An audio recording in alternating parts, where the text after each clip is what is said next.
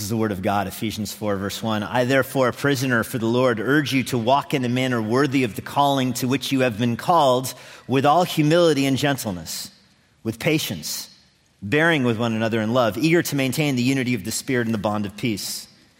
There is one body and one Spirit, just as you were called into one hope that belongs to your call, one Lord, one faith, one baptism, one God and Father of all, who is over all and through all and in all. I remember back in Los Angeles when I was an associate pastor at a church, there was a person I had to meet with. He had tried to meet with the senior pastor, and it was staffed down to me. And so I met with him in my office, and he began our conversation by saying, don't you wish the church had more unity? Don't you wish before the watching world the church was more unified? And I was fresh out of seminary. I was a rookie at this job, and I took the bait. Yeah, I wish we were more unified, certainly, yeah. And he said, what a testimony to the watching world it would be if every Christian bought their insurance from the same place. And I realized at that moment I had been hoodwinked. Now, you laugh because you know that would not be a demonstration of unity to the church if we all had the same health insurance provider or we all had the same life insurance broker. That would not be a demonstration of real biblical unity to the watching world. You understand that. But let's talk about an example even perhaps more close to home. You remember a few months ago there was a presidential election a few months ago. Do you recall? And I had multiple people come to me and say, what a demonstration of unity it would be to the world if all Christians voted the same way. Then they would know that we are one and united in Christ. And you're not laughing now, are you? And I hope that you recognize that likewise would not be a profound demonstration of unity, because our unity is not found in a political candidate or in a life insurance broker or in this, that, or the other thing. And so you recognize that there's some, comical examples and some more maybe personal examples that you would say, wait, wouldn't it be a profound testimony to the world if we did all vote the same way? And I'm telling you, it wouldn't be. Because our union is not found in those places, Wouldn't it be a strong testimony of unity to the watching world if we all drove the same kind of car? Some of you are out there with a pickup that's way too big for your lifestyle and it's guzzling gas and just parked in the parking lot, testifying to the world that you don't care about the environment. Right now it's sitting out there, and aren't you ashamed of yourself?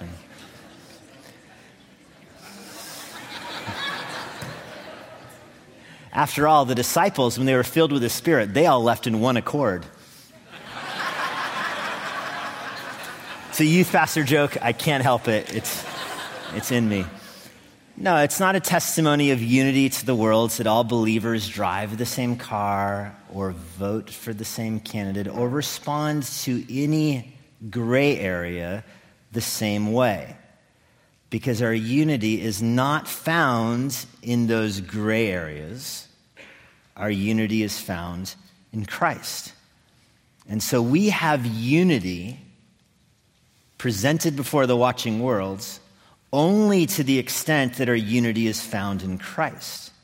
When our unity is found in other things, then that unity is actually diluted, and the person of Christ is actually diluted as the real binding presence in our church, even if those other things are good. And as I mentioned earlier, when it comes to gray areas, it doesn't mean that both sides of a gray area are equally correct or that equally strong arguments could be made on both sides. That is not the way the Bible approaches complex moral situations. It's by saying, hey, if it's complex and if there's arguments on both sides, I guess it doesn't matter. That's not what the Bible does. So don't mishear me. I'm not saying those gray areas are insignificant or that they don't matter. Of course not.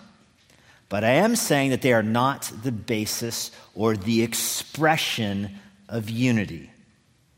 Rather, unity in the church is rooted in, I would say it this, a diversity that is bound together with love. I mean, the churches have always been plagued by divisions and schisms.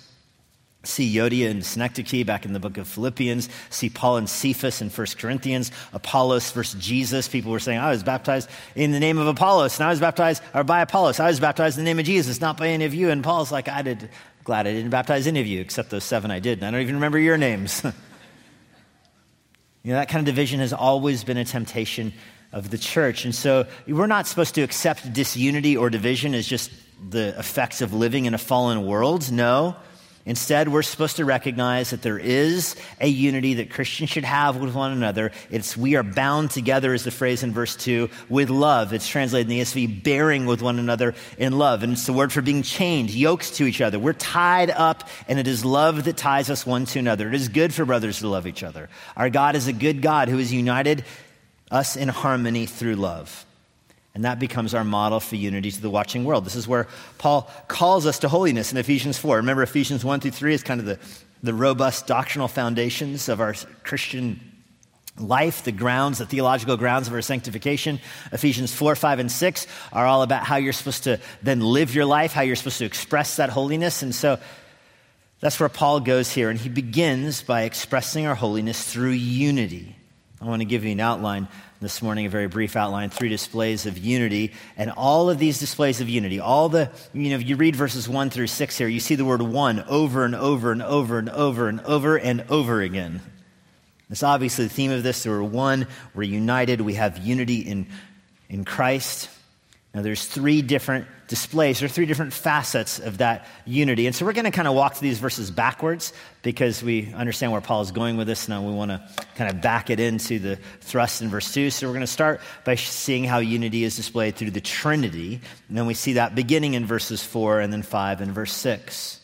So the first example of unity we have with diversity is seen in the Trinity. And I say unity with diversity because Paul, where we're going here, just so you know where we're going to end up this morning before we take the Lord's table, is Paul arguing that individual believers in the church should be marked by unity with one another as they bear with one another in love and peace.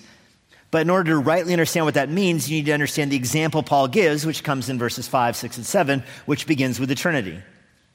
You understand that the Trinity is our God. Our God is triune. We believe in one God who is 3 persons. One God who is 3 persons. There is only one God, but those 3 persons are real distinctions within the Trinity. There really is a Father who is not the Son. There really is a Spirit who is not the Father or the Son. They're not interchangeable. It's not right to say that the Father died on the cross for your sins or the Father regenerated you. It is right to say that Jesus died on the cross for your sins, and the Holy Spirit is the one who brings you new life. The 3 persons of the Trinity are not interchangeable, and yet the 3 persons of the Trinity share in all the divine attributes, one with another. You recognize that the Son is the image of the Father. Every single thing that is in the Father is seen in the Son. The only exception being the Father is the source, the Son is the Son. And so this is hinted at here. We begin with the Holy Spirit. There is one body and one Spirit, Paul says in verse 4. There is only one Holy Spirit. The Holy Spirit is divine. The Holy Spirit is the fullness of God. The Holy Spirit searches the inner parts of God and reveals all that is there. The Holy Spirit has all of the divine attributes, all of the glory and majesty and qualities of God. Again, when you think about the Trinity, I think the most helpful way to understand the distinctions between the person is this. The Father has an image of himself. The Son is that image. The Son is everything that is in the Father. If you look at the mirror is everything that is on the outside of you. Something on your face, it'll show up in the mirror. But the Son is not merely a mirror that shows the outside of the Father, so to speak. The Son is a mirror that shows the inside of the Father. Every single part of the Father is expressed fully in the Son. The only distinction being the Father is the Father and the Son is the Son. The Son is the image. The Spirit then proceeds from both the Father and the Son. As the Son looks at the Father and the Father looks at the Son, there's real love. And the Father loves the Son because he sees himself, and the Son loves the Father because he sees the Father and himself. And the Spirit is that expression of love. And so everything the Father and the Son see in one another is reflected or expressed in the Holy Spirit. Every attribute of the Father is in the Son. Every attribute of the Son is in the Holy Spirit. There is no distinctions except the Father is the Father, the Son is the Son, and the Spirit is the Spirit. And so it is not right to view the Spirit as a lesser form of God, or the Spirit as having some of the attributes of God, but not all of them. No, the Spirit is entirely divine. And this is what Paul says in 1 Corinthians 2, verse 11. For who knows a person's thoughts except the spirit of that person which is in him? So follow Paul's argument here. How do you know that your spirit is really you? You're just telling me, Jesse, how do you know that your spirit or your mind is really you? Well, because it's me. My spirit is me. It's kind of hard to make a distinction between me and my spirit, or between me and my mind. It is me. My spirit searches me. My spirit knows my mind. You might even say your spirit can know your heart better than you even know your heart. Even the way we talk about ourselves, we make those kind of distinctions. Paul's going to go from there to talking about the Holy Spirit. So also, no one comprehends the thoughts of God except the Spirit of God. In other words, the one who knows the mind of the Father is the Holy Spirit. He understands the Father fully because he is the full expression of the Father.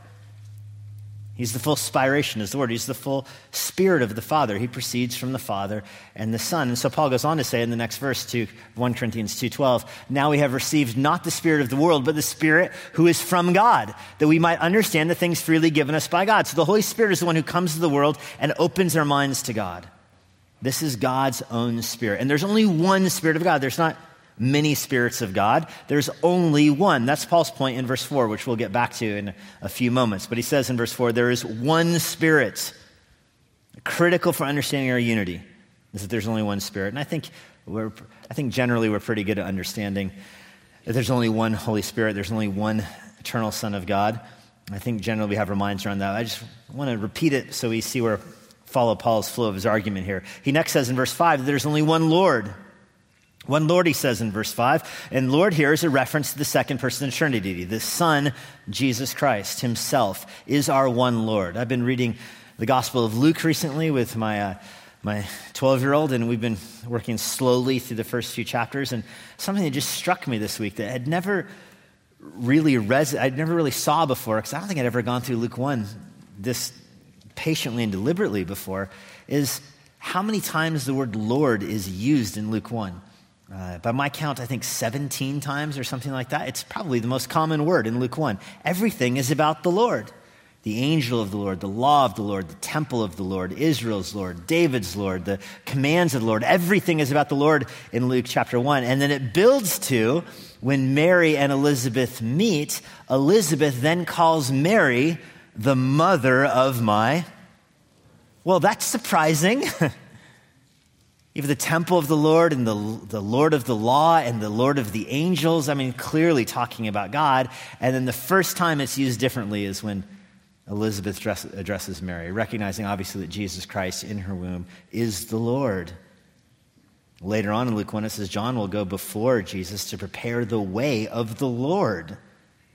In Luke chapter 2, Jesus is called Christ, by the angels, Christ the Lord. So there's no ambiguity here. When Paul is saying Ephesians 4, verse 5, there is one Lord, he's clearly talking about Jesus Christ who is divine. Paul's picked up on Elizabeth's language and John the Baptist's language and on the angel's language that Jesus Christ is the Lord. There's only one Lord, and we see that in Jesus Christ. And then thirdly, there is only one Father, verse 6, one God and Father of all. Again, God, the phrase God here is connected to the Father because he is the source. He's first in the Trinity. The Son is the image of the Father. The Spirit proceeds from the Father and the Son, but he is the one Father. And when he says of all, appreciate what that means, that God, our Father, is the Father of all. All there includes Jesus Christ, the eternal Son of God. What it means that Jesus is the eternal Son is that the Father is the eternal Father. He is the Father even of Jesus. Therefore, the Father, notice verse 6, is over all and through all and in all. And this is Trinitarian language here. Do you appreciate that the Father fills the Son? That the Father and the Son fill the Spirit. The person of the Spirit, the content of the person of the Spirit, you can say it that way. The attributes, the characteristics, the quality of the Holy Spirit is derived from the Father. The Father fills the Holy Spirit. The Father fills the Son. The Son is the image of the Father. That's what, if this sounds complex, this is verse 6. He is over all and through all and in all. So ask yourself, does the Father have an attribute? If yes, that attribute is in the Son and in the Spirit. This creates a very real unity in the Trinity. A very real unity, one God. You even see this in Deuteronomy chapter 6, probably the most famous Old Testament verse. Hear, O Israel, the Lord your God, the Lord is one. Shema Israel, Adonai, Yahweh, Adonai, Echad. And that word Echad there, it's like a pluralized word of one. You wouldn't translate it this way, but it has this implication that, hear, O Israel, the Lord Yahweh, the Lord is ones. The number is one. There's only one God. And yet, there's this Elchenu, our God. It's a plural. Even the hints of the Trinity hidden in the Old Testament. The Father is the creator of the world. He creates with his own word, which is the expression of himself, while the Spirit hovers over the earth. That's Genesis chapter 1. You see all three persons of the Trinity. They are distinct.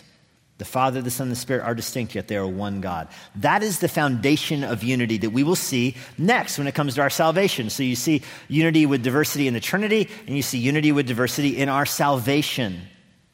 In our salvation. So let's go through these verses again, now that we have kind of the background of the Trinity, verses 4 through 6, and talk about how that is expressed in our salvation. Verse 4, there is one body and one Spirit. The one body here speaks of the universal church. Every believer in the world, every true Christian in the world is a member of one body.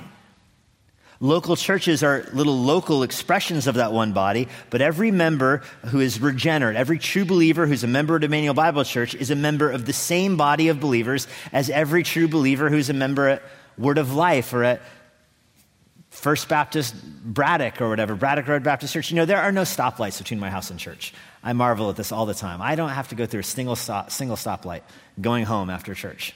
But do you know this? I will pass 4 other churches going home. There are more churches between my house and Emmanuel than there are stoplights. I think about that often. And yet every true believer at every one of those churches is a member of the same universal church. We're all members of one body. Now, Paul ties that to us being members, being participants with one Spirit. Now, you would think, if you were going to describe the universal church, that you would root the one body of Christ in the second person of the Trinity, the Son. But Paul roots this idea that there's only one body of Christ in the earth in the singularity of the Holy Spirit, not the Son, because the Spirit is the one who saves you and makes you part of that body. The Holy Spirit is the one who is building the church. So critical to understand what's coming next when we get to spiritual gifts next week. The Holy Spirit is the one who is building the church. The Son is, in a sense, not the person of the Trinity who is building the church. It's the Spirit who is building the church by giving you faith in the Son. So when you come to saving faith in Jesus Christ, that's the Holy Spirit who did that in your heart. And the same Spirit who saved you saves every person who is saved at every other church in the world. The believer down at the southern tip, Tierra del Fuego in Argentina, is saved by the same Holy Spirit that saves you. The believer in the most northern part of Canada, the most northern tip of the world, as far north as you can go, is saved by the same Holy Spirit that saves you. You are all part of one body because there's only one Holy Spirit who is saving. John chapter 3, Jesus says, no one can even see the kingdom of heaven unless they are born again by the Spirit of God. Ephesians 1 verse 13 says, you are made alive when you were sealed with the promised Holy Spirit. Ephesians 2:18, we now have access to God, our Father, through the Holy Spirit. So the Holy Spirit saves you, Ephesians 1, now seals you, Ephesians 2, which means he regenerates you, he gives you spiritual life, and he doesn't leave. He seals you, he stays with you. Then Ephesians 3:16, the Holy Spirit now strengthens you. So he saves, he seals, and then he stays. He regenerates you, he seals you, and then he works from inside of you. He's the seed that plants, the seed that has life, and the seed that grows. The Holy Spirit is the one who's working in you. That's chapters 1, 2, and 3 of Ephesians right there. Building this point that every believer in the world is a participant with the same Holy Spirit, so there's only one body of Christ. Only one. One hope. The hope that belongs to your call is the hope of eternal life. The hope that our sins are forgiven, which is brought to us. That's what we put our faith in, by the Holy Spirit. Verse 5. There's only one Lord, therefore there's only one faith and one baptism. The Lord here, remember the second person of the Trinity? The faith here means that every person who is truly saved has the same faith. Now I recognize your faith is different than my faith. My faith is mine, your faith is yours. It's not by identity the same faith. There's multitudes of faiths as there's multitudes of people. However, the content of each believer's faith is the same. The content of your faith is the same as the content of my faith if you're a Christian. Because the content of our faith is the second person of the Trinity, the resurrected Savior, that Jesus was crucified under Pontius Pilate. He was buried. He descended into the grave. He led souls captive from Sheol. He ascends and resurrects on Easter Sunday morning, and then he ascends up to glory in heaven. That is the content of our faith, that Jesus bore the penalty for our sins, bore the punishment for our sins from our heavenly Father, who poured out wrath on him. It killed him. He surrendered his soul. He died, buried, resurrected, and ascended. That's the content of the faith. So there is only one faith. In other words, if there was more ways to be saved than believing in Jesus, there'd be more than one faith. And people that say, every path leads to God. Well, that's a violation of the whole Bible and every verse in the Bible, but also a violation of this verse. That there is only one faith. There's only one road, and the road is Jesus Christ. And then finally, verse 5 says there's only one baptism. Again, every believer who is baptized has a different, your baptism is not, I was baptized at Grace Church in the parking lot in a little kiddie pool propped up with railroad ties so the water didn't flow at the edge by the elders of the church in the parking lot before an elders meeting. That's how I was baptized. Some of you were baptized right here. I saw it with my own two eyes. Those are, in a sense, different baptisms. No, it's all the same baptism, though, because it's all a baptism into the death and resurrection of Jesus Christ. You were lowered into the water, and you were raised in newness of life. You were buried and resurrected in Christ. That's why your baptism here is tied to the one Lord. There's one Lord, one faith, one baptism. A practical application of the one baptism thing is understanding that every believer shares that baptism. We are all united in the body of Christ. We've all died and resurrected in the same way with faith in the same person. Verse 6, there's also one God and Father of all. One God and Father of all. The Father is the source of all this. Our salvation comes from him. Back in Ephesians 1, he's the one who predestines. He's the one who elects. He's the one who sends the Son in Ephesians 2. He's the one who has appointed good works for us to walk in from before time in Ephesians 2. He is the one with the manifold riches of glory in Ephesians 3, verse 16, which he grants us through faith in the Son and through the ministry of the Holy Spirit. He is the source of all of our salvation. That's why he's over all and through all and in all. So recognize, even in the Trinity and your salvation, you're seeing a unity with this diversity. The Holy Spirit saves you. You're saved through faith in the Son, and the source of all this is the plan of the Father. Father, Son, and Spirit. They're not identical. There's diversity there, but there is a very real unity that your salvation understands because it is celebration. It's an expression of the joy and the love and the fellowship of the Trinity. Notice how even the persons of the Trinity operate with each other. The Father declares from heaven. They're always pointing at each other. The Father declares from heaven, "This is my Son with whom I'm well pleased. Listen to him." That's how the Father is expressing his unity, his Trinitarian unity, is he's telling people to listen to his Son. Jesus tells people, "I'm going away and I will send you a helper, and it's better that I go away because then you receive the Spirit." So the Father is pointing to the Son is pointing to the Holy Spirit and saying, "He's better than me." The Holy Spirit comes and gives you faith, and the faith is not in the Holy Spirit. The faith is back in the Son. And then the Son, you're adopted in the Son, you're hidden in the Son, and the Son presents you before the Father, so that all things are all in all. So even within the Trinity, every person of the Trinity is pointing to each other as an expression of their unity. The Father points to the Son points to the Spirit points to the Son delivers back to the Father. This is what real unity looks like. I wish we had more time to look at this verse. There's just an ocean of truth here, but 1 Corinthians 15:28, when all things are subjected to him, then the Son himself will also be subjected to him who put all things in subjection under him, that God may be all in all. This is speaking of the end of the millennial kingdom. At the end of Christ's reign on earth, the earth will be destroyed. A new heavens and a new earth will appear. Jerusalem, our heavenly city, will descend from above, and we will always be with the Lord. And when all things are all in all at that point, Jesus surrenders all things back to the Father, and then all things are complete within the Trinity. Meaning there's a celebration of unity with diversity for all time, forever and ever and ever. What a fascinating thing to think about. This is the grounds, this is the example, this is the expression of unity in the church. It's the triune unity with diversity within the Trinity, as seen in our salvation, and finally as seen in our sanctification.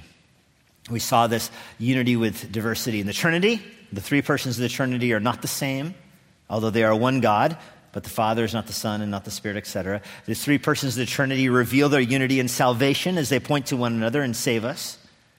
And now these three persons of the Trinity are on display in our sanctification, and how our sanctification reveals the unity with diversity. So this is why I wanted to go backwards to these verses, to bring us back to verse 1 and 2, to see how we're supposed to walk in a manner worthy of the calling with which you've been called. You were called to faith by the Holy Spirit, the voice of the Father through the Son. The Spirit comes to you and gives you faith. That's how you've been called. Now you're supposed to walk, and I think to help you understand how cool verse 2 and 3 is, let me start by asking you this question. Now we're getting to the real fun part of this passage. That was just warming up for me. I'm excited about this. Okay, if I were to challenge you, I want you to write 3 chapters about what the holy life looks like. 3 chapters about what Ephesians 1, 2, and 3 lived out in your life. So set the theology aside, make it practical application, describe holy living, and it'll be inspired. So every believer is going to have to read what you write about the holiness of the Christian life and do it. You get 3 chapters, go. Just think for a second, where would you start with that? How would you describe the holy life to people? I mean, you'd probably say, listen, read the Word of God, go to church, fellowship, pray, tell other people about Jesus, evangelize, don't listen to worldly things and, take thoughts captive kind of stuff. You'd probably go down that road. You'd probably have a lot of do's in the list. And Paul will get to the do's. We're getting to the do's like chapter 5, they're coming 100 miles an hour. You're going to get hit by a bus full of do's in chapter 5. But he doesn't start with the do's in chapter 4. He starts with nothing on the outside at all. He starts these 3 chapters on personal holiness with internal attitudes, things that you won't even see on the outside. That's where holiness begins. It begins on the inside. It's going to build to unity in the church. That's where he's going. It's going to be an expression of unity in the church. But he begins with this list of worthy walking, what it looks like. His main point is that holiness expresses itself in unity. But what does unity in the church look like? Well, it begins in verse 2 with humility. That's where it starts. Paul's arguing that the unity in the church is best seen when you are not seen, when you are humble, when you die to yourself and exalt Christ. When you think less of yourself and more of Christ, that's the pathway to unity and holiness in the church. Appreciate the biggest threat to unity in the church is not the world, it's not politicians, it's not communists or capitalists, it's not feminists or abortionists. The most dangerous threat to the church is you. You are the threat to unity in the church. Your own heart. The world and the devil, they can shoot their arrows at the church all day long. That's not going to produce disunity in the church. Disunity in the church will come from the inside, and it will come from you. And so, Paul says, you want unity in the church? Pursue humility. Humility is not insisting on your own way. Humility is crucifying yourself. Humility is making less of you. This word could be translated lowliness of mind. Humility is saying, who I am in church doesn't matter. What I want in church is insignificant. I die to myself for the sake of the church. One of my favorite things I learned this week studying this passage, I'd never heard this before, but I found it in several commentaries, that this word for humility that Paul uses here was a brand new word with the New Testament. This was not a virtue in the Roman world. The Romans didn't have this word. This is a word that was invented. This word lowliness of mind is invented as a virtue to describe the life of Christ. That Christ never insisted on his own way, that Christ yielded himself. He didn't defend himself. This was an attitude that was in Christ Jesus, that though Christ had the form of God, he didn't consider equality with God something to be held on to, but he emptied himself, taking the form of a slave, becoming obedient, coming as a likeness of men, becoming obedient to the point of death, even death on the cross. That's what Christ's humility looks like. So you want unity in the church, don't insist on your own way. You want unity in the church, don't try to make other people match your preferences. You want unity in the church, die to yourself and put Christ in the front. Pride wants to be recognized and listened to. Humility wants to be crucified. There's an ocean of difference there. So, you want unity in the church? You want holiness in the church? Pursue humility. Second, gentleness. Gentleness, this is the word for meek. Some translations even render it meek. It's just a word, it means strength under control. It means that you are a strong person, but you're restrained. You're not taking revenge. You're not avenging yourself. You're not defending yourself. This is the strength required to turn the other cheek. And I'm glad the ESV doesn't translate it meekness, because meekness sounds like such a kind of effeminate, mousy kind of word, like, meek as a mouse kind of thing. That's not this word at all. I mean, this is the Lord Jesus Christ. Blessed are the meek. This is having the strength to turn the other cheek, to get punched on one and turn the other, to have your coat taken and give your jacket as well. That's this kind of strength, which takes an inner reserve of strength to do those kind of things. This word, this gentleness is how the ESV renders it, but this strength under control, it never retaliates, it never avenges itself. This was a virtue in the Roman world. Aristotle has a whole section that he wrote describing this virtue. He said, and Aristotle says it this way. I want to give you kind of a non-Christian's perspective on this word. He says, this is the person who is always angry at the right time and never angry at the wrong time. That's how he understood that virtue. I think that's probably a pretty good way of understanding it. You're never angry to defend yourself. You're never eager to defend yourself. You are angry when the Lord is offended and the Lord is crossed. So humility kills yourself. Gentleness restrains yourself. I'll tell you, most Christians do not have those two virtues down. Amen? Walking around like Frankensteins in church, yelling about your own rights and your own wrongs and who's crossed you and your own preferences and everything. Man, you have to crucify that. You have to humble yourself and crucify that. And you pursue humility followed by meekness. By the way, meekness does not make a good leader in the world, does it? You have a meek leader, he gets pushed over by everybody because there's nobody to defend him. But that's why the church is so different. Meekness in the church makes a powerful leader, because people in the church don't need to defend themselves because we have the Lord. The Lord will defend us. People in the world don't have that. If they don't defend themselves, nobody else will. People in the church have that. We don't need to defend ourselves. The Lord is our defender. His eyes are on us. Well, if you have humility and you have meekness, you will need patience. If you have humility and you have meekness or gentleness, you're going to need patience, because you're going to have to put up with a lot of foolishness even in the church. Honestly, most Christians are on the struggle bus when it comes to humility and gentleness, and so you don't get to patience. But patience is this Greek word makrothumia. It means long-suffering. You will deal with anything the Lord has for you. That's what this word means. The Lord can give you whatever he wants to give you, and you will deal with it. You will receive it as from the hand of a loving Father. A global pandemic that ruins your plans for your senior year in high school or for your retirement or whatever it is, you receive that as from the hand of a loving Father. Cancer, Lord, I receive it from you. If it's from your hand, I receive it. I take it.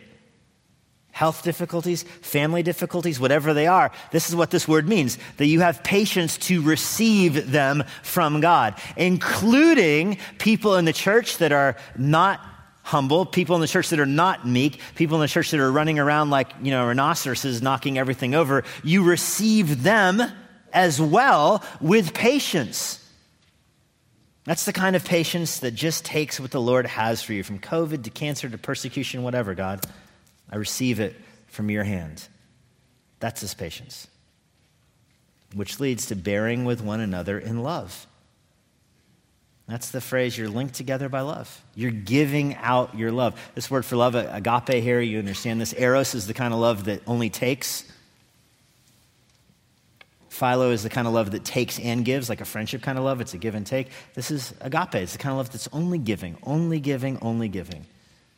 So you have humility, you have patience, you have meekness, and then you're giving yourself all the time.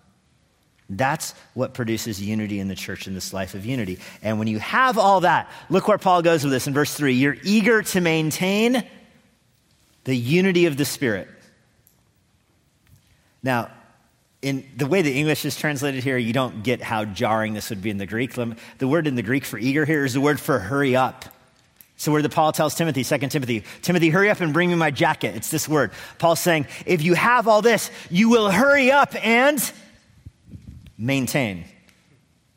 I mean, that doesn't make any sense, does it? Hurry up and, well, we have the expression in English, right? Hurry up and wait, and it's meant to be funny. Hurry up and wait. That's this word right here. This is the same idiom. You hurry up and you maintain.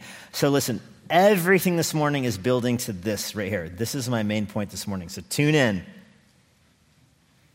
You cannot make unity in the church.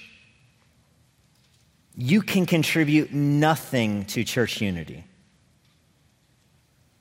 Oftentimes, the most disunifying person in the church is the one who is, leading the charge for unity. Look out.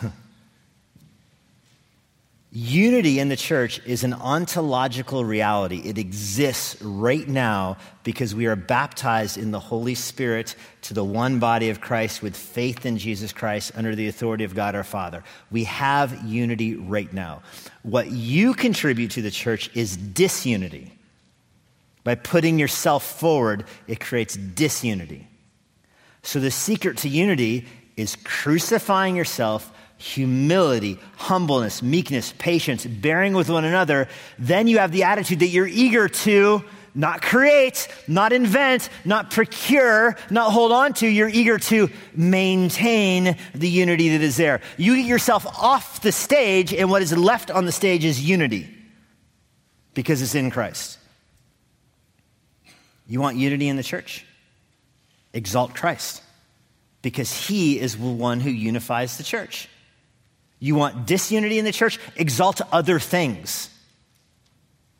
Put forward your other gray areas and say, we need to be united on this. That will be our source of unity. Hogwash. Our source of unity is not any of those things. Our source of unity is you killing yourself and exalting Christ. That's where you have unity. Anything else is a distraction. We'd be unified if everyone did not what they wanted. And yeah, we would be unified here if everybody just listened to what I say. We'd be unified. I mean, yikes.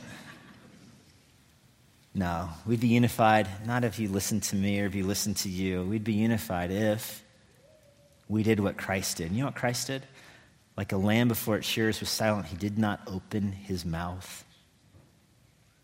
He humbled himself, went to the cross, making atonement for our sin. Lord, we're grateful that you died for sinners so that we might live, and that our holiness in our church is expressed through exalting you, not through ourselves. We want to make much of you and make little of us. Help us do that. We know we are quick to defend ourselves, eager to defend ourselves and vindicate ourselves. I confess that sin to you right now. We're thankful that you are holy and exalting and forgiving. I give you thanks for this in Jesus' name. Amen. And now, for a parting word from Pastor Jesse Johnson. Thanks for joining us today. If you're in the Washington, D.C. area, I would love to meet you personally at Emmanuel Bible Church. Our service times and other church information is on our website at ibc.church. If you want information about the Master's Seminary and their Washington, D.C. location, go to tms.edu. I hope this resource has been an encouragement to you, and it helps you seek the Lord daily, serve others around you, and share the gospel of Jesus Christ with boldness. May the Lord bless you.